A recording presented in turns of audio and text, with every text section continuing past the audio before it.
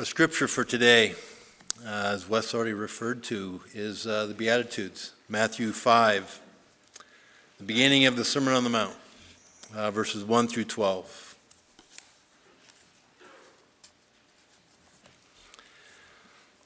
Blessed are. Now when he saw the crowds, he went up on the mountainside and sat down. His disciples came to him, and he began to teach them, saying, Blessed are the poor in spirit, for theirs is the kingdom of heaven. Blessed are those who mourn, for they will be comforted. Blessed are the meek, for they will inherit the earth. Blessed are those who hunger and thirst for righteousness, for they will be filled. Blessed are the merciful, for they will be shown mercy. Blessed are the pure in heart, for they will see God. Blessed are the peacemakers, for they will be called sons of God. Blessed are those who are persecuted because of righteousness, for theirs is the kingdom of heaven.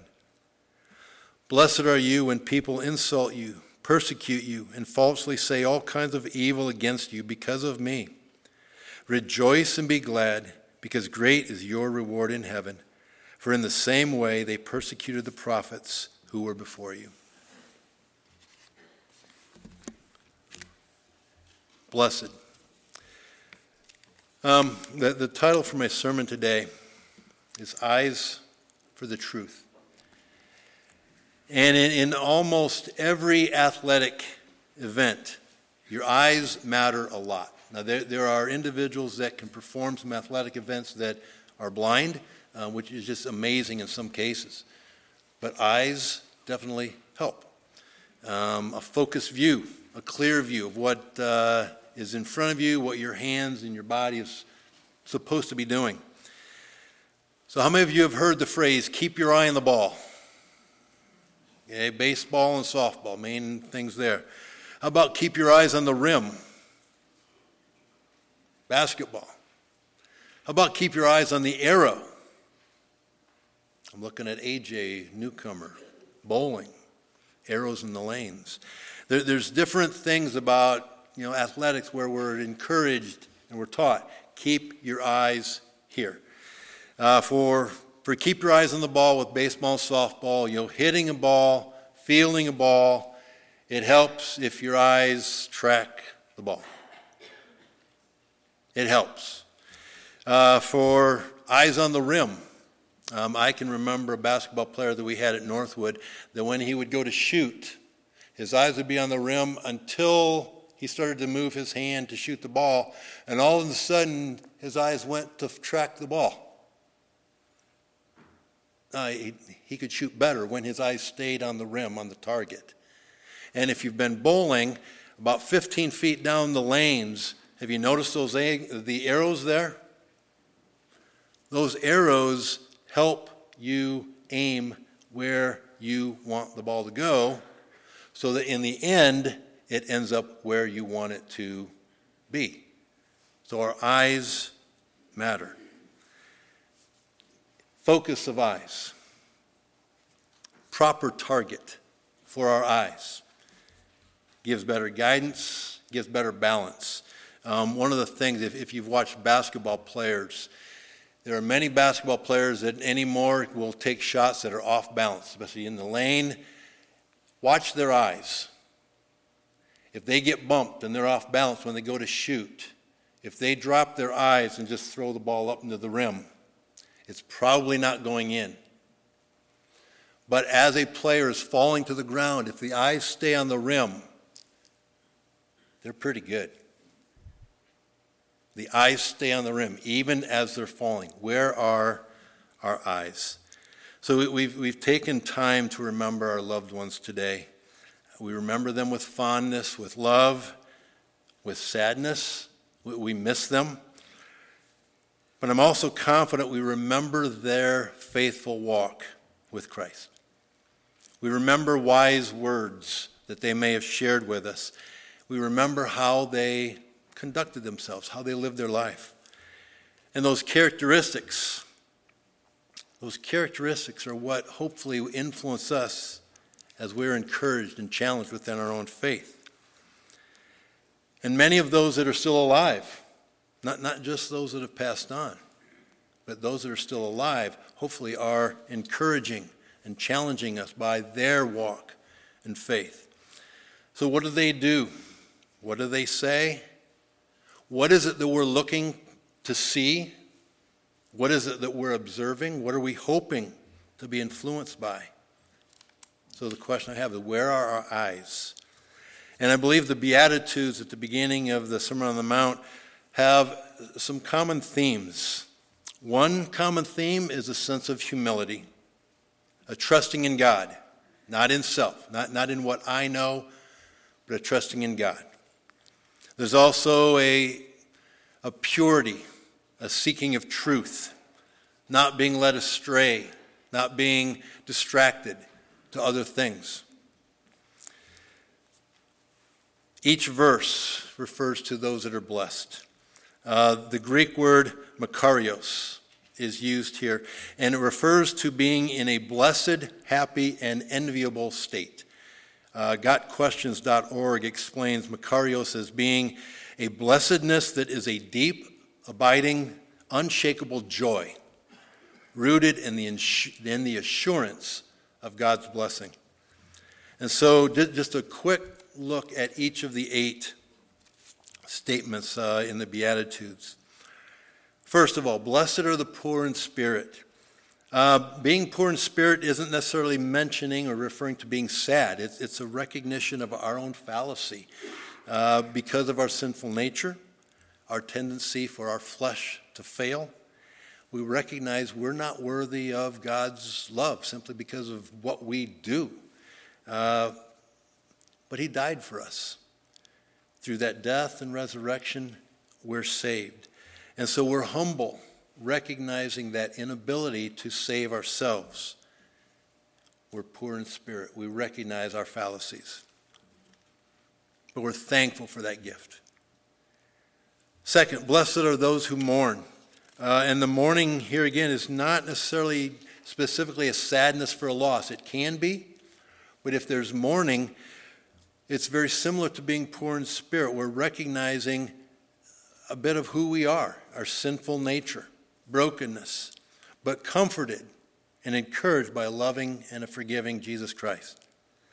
Washed away our sins, made us worthy of being saved. He has redeemed us.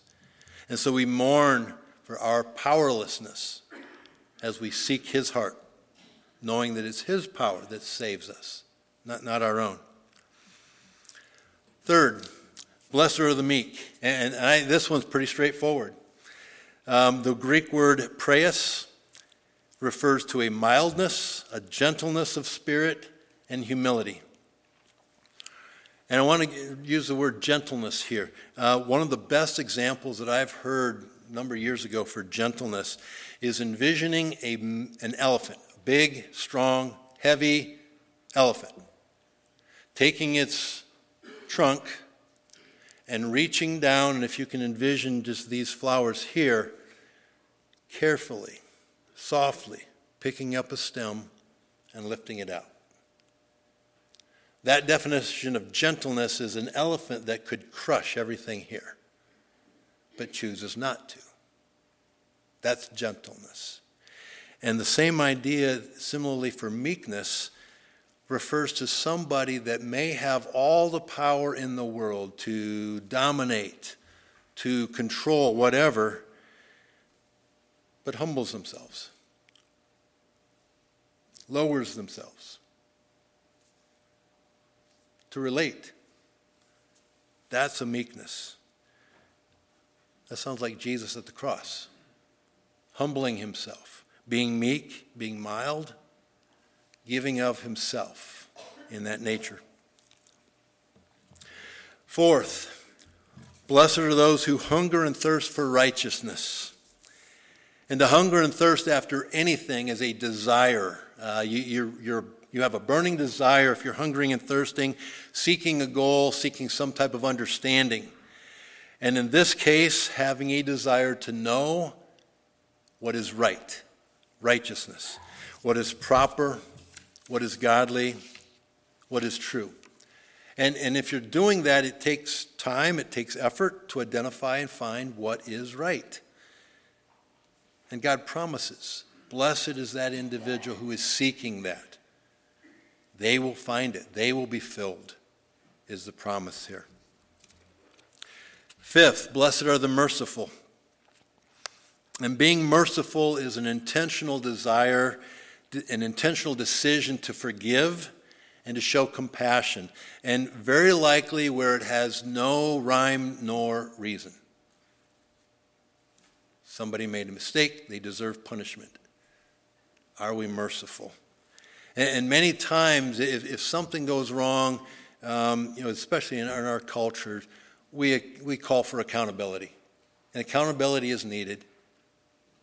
But even as we call for accountability, can we be merciful and loving as that happens? God has forgiven us our sins. That is freedom that he has given us. And so let us extend that same forgiveness and mercy to those around us. Sixth, blessed are the pure in heart. This past October, one of my sermons, we were referring to the 10 lepers. And I used the word that's used here, katharos, being cleansed, being pure, being spotless, blameless. And for the lepers, that was more of an exterior scenario, that the skin was cured. But even in that sermon, we talked about what does that mean to be pure in heart. When Samuel was looking for a king and he was taking a look at Jesse's sons, God said, well, okay, Samuel, keep in this mind, man looks at the outward appearance, but God looks at the heart. And so God is looking at our hearts. God is blessing those who are internally clean and pure. And so is my heart clean and pure? Bitterness, envy, pride, evil thoughts, desires, but only God can help keep my heart pure. It's not on my own account, but God providing that strength. Seventh, blessed are the peacemakers. And the challenge here is making peace is not just a matter of avoiding war, avoiding fighting and arguments. Being a peacemaker, I think, is a matter of knowing our identity in Christ. And that provides peace. I know who I am in Christ. And if I know that, then the stresses of the world, the things that I'm afraid will start to remove my value in this world, reduce my stature, I don't worry about those because I'm at peace with who I am in Christ. And I think real peace is found in claiming that relationship and value with God above and beyond others. Real peace allows us to value and extend peace then to our neighbor and better recognize their needs above ourselves. And that's not always easy, but that's what peacemakers do. And finally, the eighth one. Blessed are those who are persecuted because of righteousness. In John 16:33, Jesus told his disciples, in this world you will have tribulation, but take heart, I have overcome the world. And later in the Sermon on the Mount, verses 38 through 41 of Matthew 5, Jesus taught, he said, you have heard that it was said, an eye for an eye and a tooth for a tooth. But I say to you, do not resist the one who is evil. But if anyone slaps you on the right cheek, turn to him the other also. And if anyone would sue you and take your tunic, let him have your cloak as well. And if anyone forces you to go 1 mile, go with him 2. And there's different ways that we can be persecuted. You know, we read of stories overseas where there's severe persecution. But if my feelings get hurt, I can feel persecuted. Am I willing to be persecuted for the sake of Jesus Christ? Am I willing to be disadvantaged, to be shorted, maybe because of what I believe and maybe some business interactions that I'm not going to enter into. That's being shorted and disadvantaged in our world, in our culture. Not necessarily severe persecution, but I'm disadvantaged in that. So am I willing to do that for what I believe? Others may take advantage.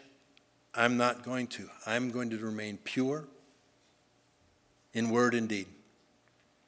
And in listing of all these 8 Beatitudes, we read and see the sense of humility, placing others and God above ourselves. And the individuals leading that life with those characteristics, those are the ones that are blessed. And the individuals that we look to who have had influence in our faith, I think those are the characteristics that we have seen. Those are many of the characteristics that they have. Those are the examples. And that's what we want to be following. Now, Hebrews 11 is known as the faith chapter. And I know many of you are familiar with that. The list of many of the Old Testament forefathers who by faith obeyed and followed God. In this chapter, there's 16 individuals that are specifically named. Abel, Enoch, and Noah are the first 3, and then it continues on. But 16 specific individuals named. And then there's also additional persons, Moses' parents, the children of Israel who walked through the Red Sea with Moses, the people who marched with Joshua around the town of Jericho and the walls fell, the prophets. And then near the end it says the others who were tortured, imprisoned, and put to death for holding true to their faith in God. Those are individuals who gave us examples of how to walk in faith. In the New Testament, we can also look to examples from Jesus' mother Mary, John the Baptist, Peter, James, John, Paul, Barnabas, Timothy, all walking in faith. And then following in the footsteps of those mentioned in the Bible, here are some early church leaders who faithfully preached the Word of God. You may have heard some of these names before. Ignatius of Antioch lived from AD 35 to 110. Polycarp of Smyrna from 70 to 155. Justin Martyr from 100 to 165. Irenaeus of Lyons, 125 to 200. These would have been individuals that have written some things, have written letters following teachings of Paul, following the teachings of Jesus. They walked in faith. And even a listing of some more modern faithful followers of Christ. R.C. Sproul, C.S. Lewis, Corrie ten Boom, Charles Spurgeon, Billy Graham, Os Guinness, and to that list, those that we remember today. To that list, regardless of whether they are here with us today or not, your mom, your dad, your grandfather, your grandmother, your aunt, your uncle, a Sunday school teacher that you can remember from years ago, maybe your Sunday school teacher today, your Bible study partner. Who else is walking faithfully with God that encourages you, that challenges you? Those are individuals that we are thankful for. It is helpful to have individuals leading godly lives around us. But as we think of all of those individuals, whether they have passed, whether they're the Old Testament prophets, the New Testament individuals, I ask this question again: where are our eyes? Because if our eyes are on those individuals, our eyes aren't quite properly focused. Because those individuals are human, they're fallible, they do and did make mistakes, and I would almost guarantee that whoever might be on your mind, they're going to freely admit that they're not perfect. And that's actually part of why they're good examples to follow and to remember. That the proper focusing of our eyes is upon the one who was and is perfect. The one who gave himself up on the cross to die for our sins. Jesus Christ is where our eyes need to be. God is where our guidance comes from. Not from man's wisdom, but from his. But we do that in fellowship together. For all those individuals that we can think of and that I even listed, here's a question. Where do you think their eyes were? Their eyes were focused on their Savior, God, the Son of Man. Their eyes were focused upon and reading the Holy Word, reading Scripture. Their eyes were focused upon finding and identifying and seeking the way, the truth, and the life, as should ours. And so it's a challenge, but it's an encouragement to follow in those footsteps. This past Monday, the Breakpoint Daily blog that I get from the Colson Center was titled, Repenting of Elitism and Chronological Snobbery. And I'm going to read a statement here. Within the article, Michael Clary is an evangelical pastor from Cincinnati, that he wrote this. There once was a certain kind of evangelical Christian I felt free to make fun of. Conservative, uneducated, backwoods fundies who still read the King James Version. They lacked the theological sophistication and cultural insight I had acquired while doing campus ministry and studying at seminary. I would not have admitted this at the time, but deep down I felt superior to my hometown people and their country religion.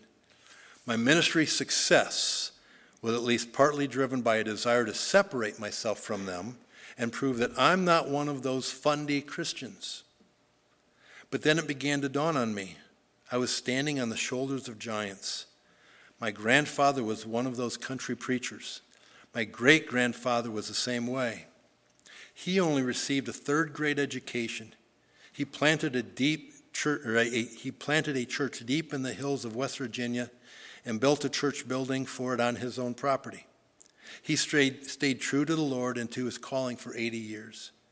And here I was 3 or 4 years into my new church plant, attracting a few hundred people, feeling like I'd accomplished something, feeling superior to men like my grandfather and great-grandfather. So I repented. I repented of my arrogance. I repented of looking down on faithful, older Christians who had passed on a legacy to me, a recognition of there's some value in a third-grade education and trusting God, not my own understanding. And in the blog, John Stonestreet from the Colson Center refers to our human tendency to engage in what is called chronological snobbery. Modern day. J.I. Packer describes chronological snobbery as this: the assumption that what is newer is truer, only what is recent is decent, every shift of ground is a step forward, and every last word must be hailed as the last word on its subject. But there's also a warning within this blog about reverse chronological snobbery. And that's described as turning off our brains, choosing tradition over truth, rejecting in-depth training and formation in Scripture and theology, or stubbornly refusing any new wind of change simply because it is new.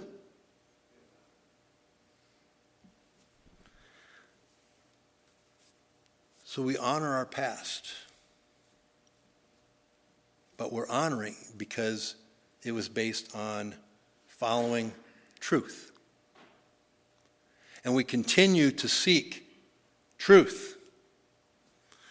Both times of snobbery that were referred to here, the chronological, which values the new, the reverse chronological, which would be overvaluing the old, both of those would be based on a personal preference and a personal perspective.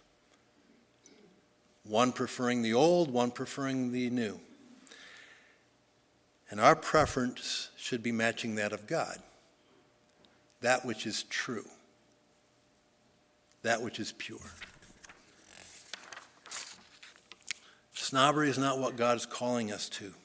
He's calling us to be faithful, just as our forefathers were committing themselves to be faithful. And faithfulness is based upon truth. And it takes time, it takes energy to discern together. 1 Corinthians 2:12 says, "Now we have received not the spirit of the world, but the Spirit who is from God, that we might understand the things freely given by God." He wants us to understand and know him. 2 Timothy 3:16 tells us what God has given us to understand. It says, "All Scripture is breathed out by God and profitable for teaching, for reproof, for correction, and for training in righteousness." Following truth. We have a pretty good-sized backyard. It's about 100 yards deep. And a lot of times when I go to mow, I'll cut down through the middle and then just kind of work from there. And when I go to make that first cut, I don't look close around me for where I'm going to drive. There's a set of trees out behind, and I pick one tree. And that's what I'm driving toward. Now, I'm very aware of what's happening around me. We've got a bunch of mole problems in our backyard, so it's bumpy. But my eyes stay on the tree. That's my focus.